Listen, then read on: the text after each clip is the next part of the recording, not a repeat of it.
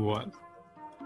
Hello, beautiful people of the world, and welcome to PolyEc Conversations, where we talk about timely topics about the media's political economy.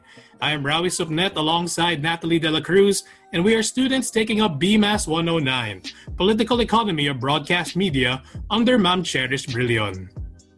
Hello. So for this podcast, we want to share with you some of our learnings from our class and how we see it reflected in the media we consume today. Which is why we're serving you today's topic, which is entitled Mental Health Issues. For sale? Napaka-interesting ng title na to be honest. Kasi why would someone try to sell mental health issues? I mean, who would want to buy your problems, right? That's right. That's because these mental health issues are going to be sold in a way that people would want to consume it. And what's the best way to consume drama and heavy emotional burden nowadays than through binge watching a TV series? Okay. So you mean we're talking about mental health issues, but as portrayed in TV shows and series? Exactly. And before we begin, I just want to say that to our dear audience, please note that this podcast may contain heavy and triggering topics such as depression and suicide. If you are not comfortable hearing these topics be discussed, you are free to pause this episode and not listen to the rest of it. We as podcasters don't want to cause our listeners to relive any trauma that they might have related to these topics, and we advise them to do what they think is best for them. And that's right. You may opt not to listen or to proceed with caution. But before jumping right into it, let's first lay out the terms and define them so it's easier to follow the conversation. Now, political economy may sound wordy and a bit heavy, but simply put, it's basically the study or body of knowledge about the different political and economic factors that can affect the way our media is created and consumed. That's absolutely right, Natalie. We'll be delving into the content commodification of mental health issues as well. But before that, what is commodification and content commodification? So, commodification is when you turn a resource into something valuable, something that you can exchange for money. Like, for example, you can sell your skills as a writer, or you can sell your ideas and turn them into novels or stories, and sell them into newspapers and become part of their segments. Thanks, Natalie. That last example actually shows content commodification, which is when you turn different ideas, themes, or information into the media that we consume. And one of those topics that have been used by producers in recent years is mental health and the different types of mental health disorders. Hindi nga ba, parang makikita natin na laging nagpag-uusapan na ngayon ng mental health, lalo na sa social media. I've seen a lot of infographics and a lot of reminders to take care of yourself, through posts or pictures. And even people have recently been opening up about it. Yes, I too have seen a lot of infographics, posts, and tweets in my social media feeds about mental health, especially in this past year.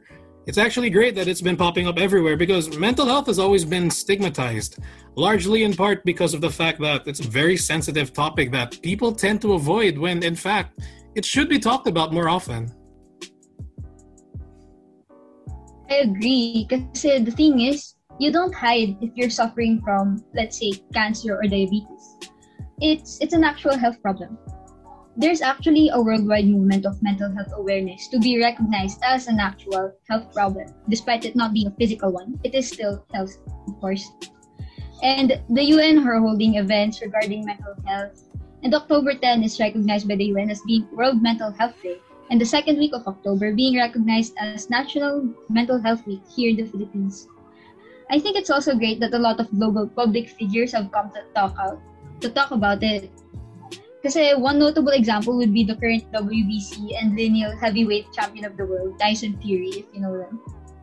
For those unaware, he fell into a deep depression from 2016 to 2018, taking a hiatus from boxing where he almost committed suicide. But thanks to the people around him, he was able to make a comeback and become a world champion once again. Now championing mental health advocacies and sharing his story to help others through their mental health struggles. Thanks for that information, Natalie.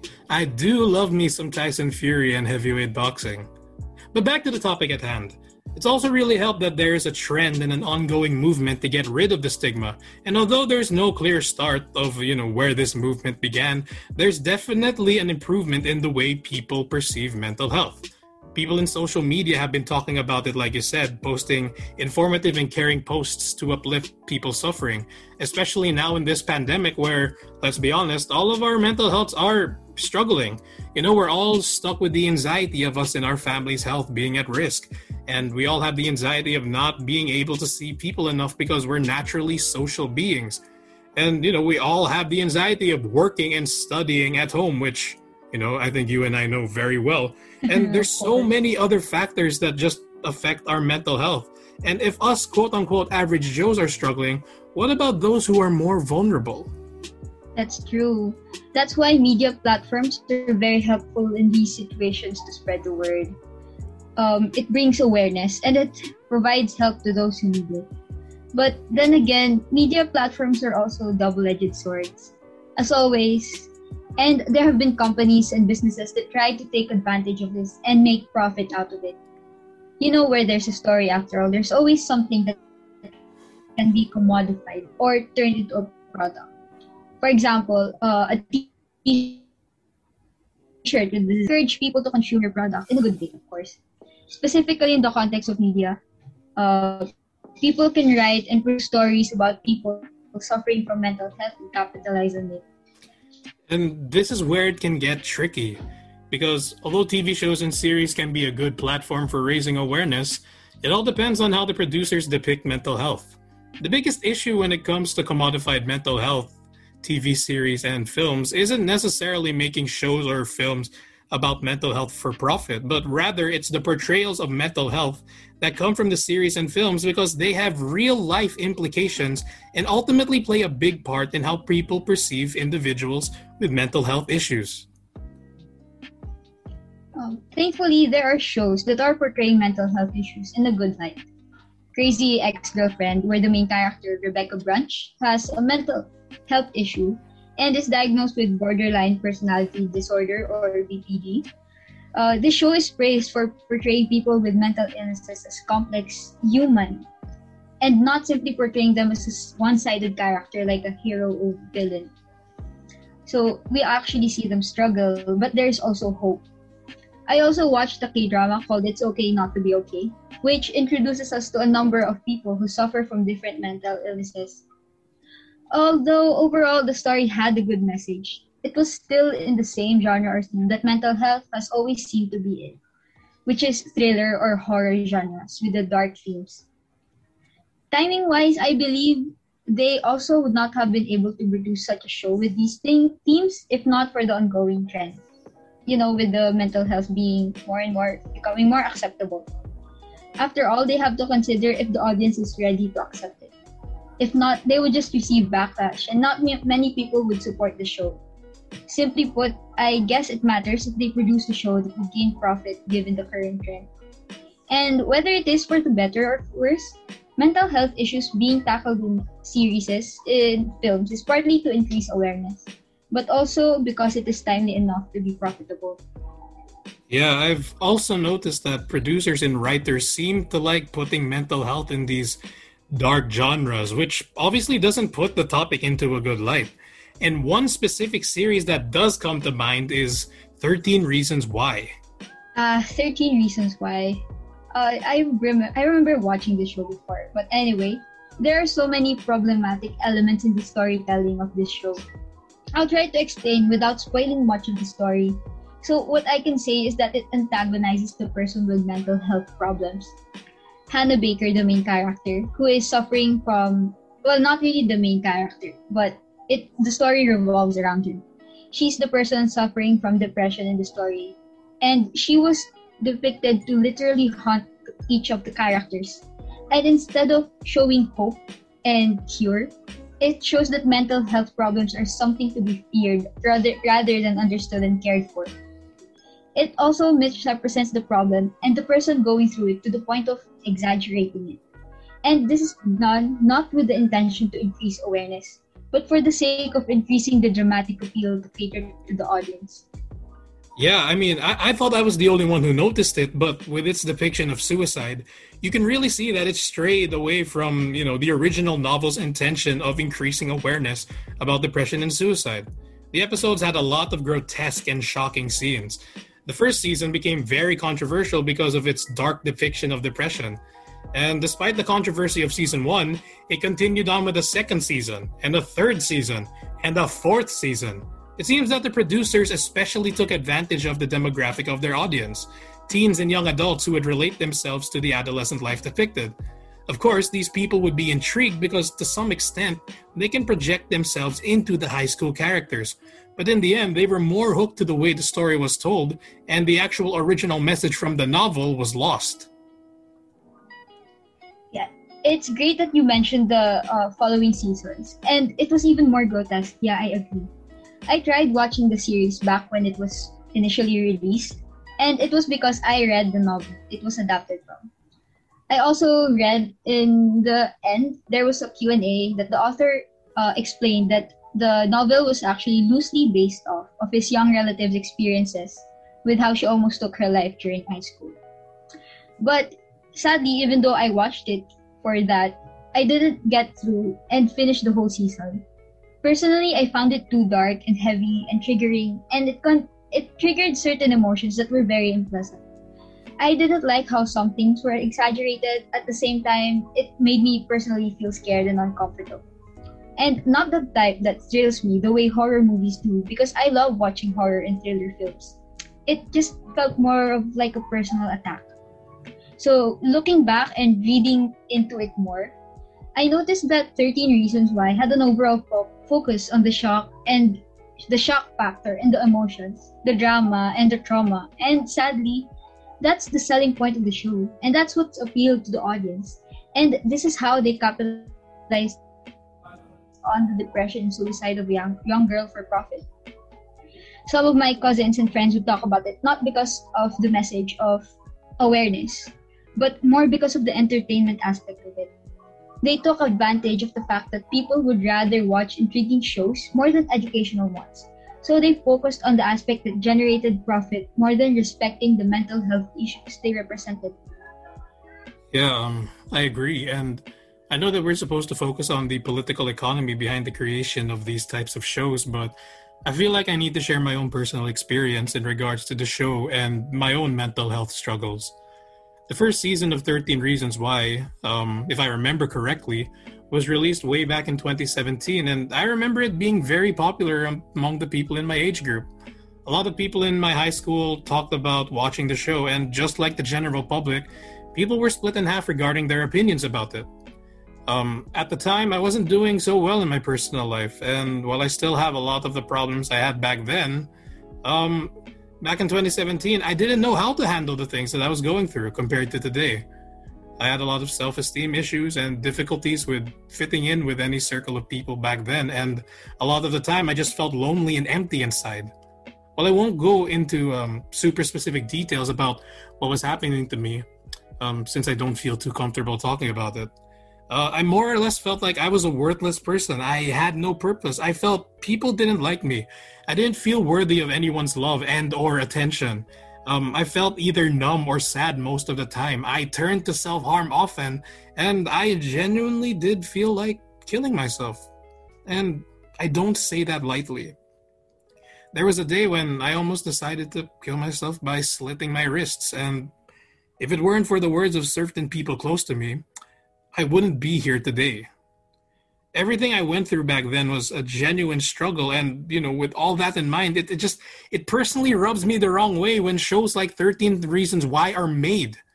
To be honest, I'm lucky that I didn't watch the show when it first came out, because if I did, I probably would have been pushed off the edge. Admittedly, I didn't watch the entire series or the whole first season, but the episodes that I saw were enough to tell me that the show did an awful job portraying how mental health issues and suicide really are.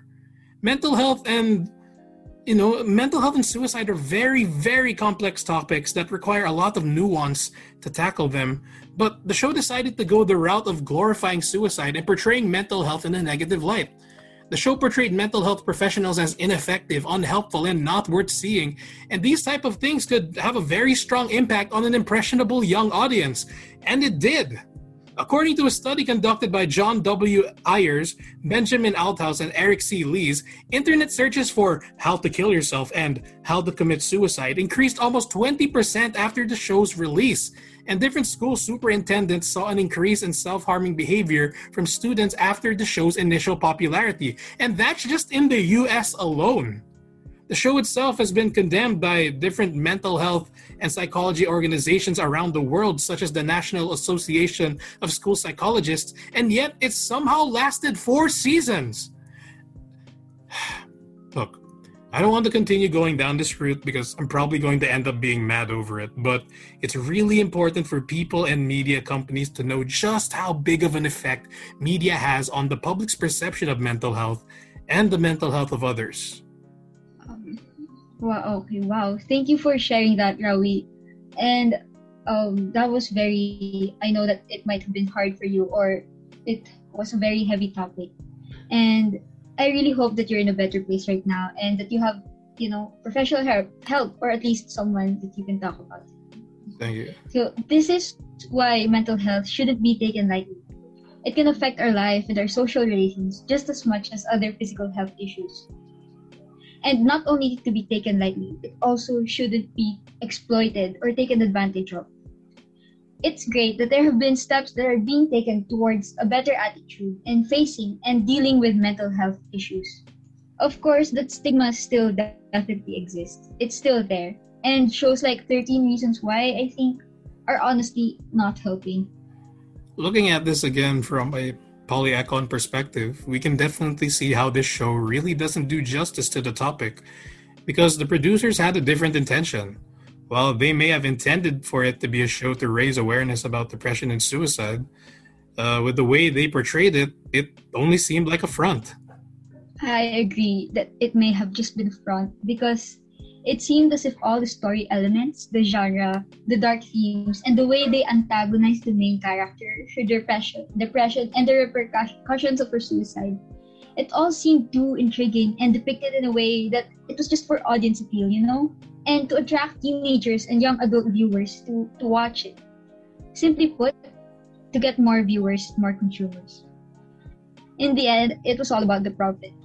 The fact that they released the second season and the third and the fourth that further capitalized in its dark aspect just further shows how it wasn't really about the awareness anymore, but catering to what the consumers stayed for, which is, again, what isn't what mental health topics should be about.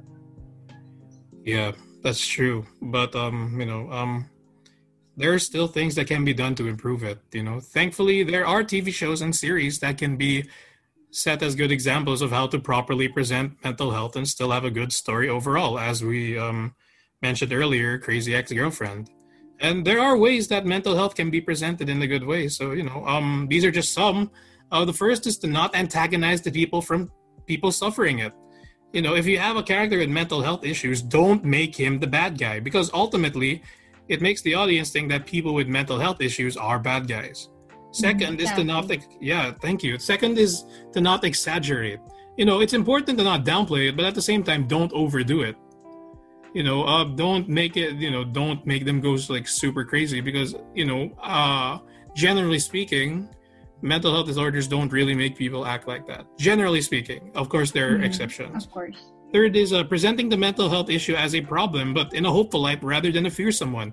As mentioned earlier, it's always associated with these darker genres of film or media, and it doesn't do a good job of portraying mental health in a good light. And it's good to present it as a problem, but it's also good to present it as a problem that people can overcome. Yes, that there is a solution to it.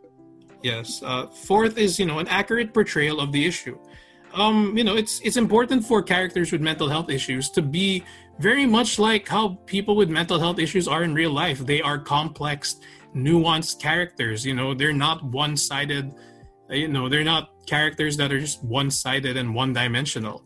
And fifth is, these shows could show that people suffering can actually get professional help. It's good for these programs to show that getting help works and getting help is effective, whether it be from actual professionals or just the people around you. So those are 5 ways that media companies can do a better job of presenting mental health overall. So with that in mind, there you have it, the commodification of mental health issues in the media. But before this episode ends, we want to remind our listeners that if you yourself are suffering from mental health issues, please do not be afraid to open up to people about it and seek help. Mental health issues aren't just something that people can handle alone. If you feel like you're going through a mental health crisis, don't be afraid to call the National Mental Health Crisis Hotline of the Philippines at 1553 for landline, 0966-351-4518, and 0917-899-8727 for Globe and TM subscribers, and 0908-639-2672 for Smart, Sun, and TNT subscribers.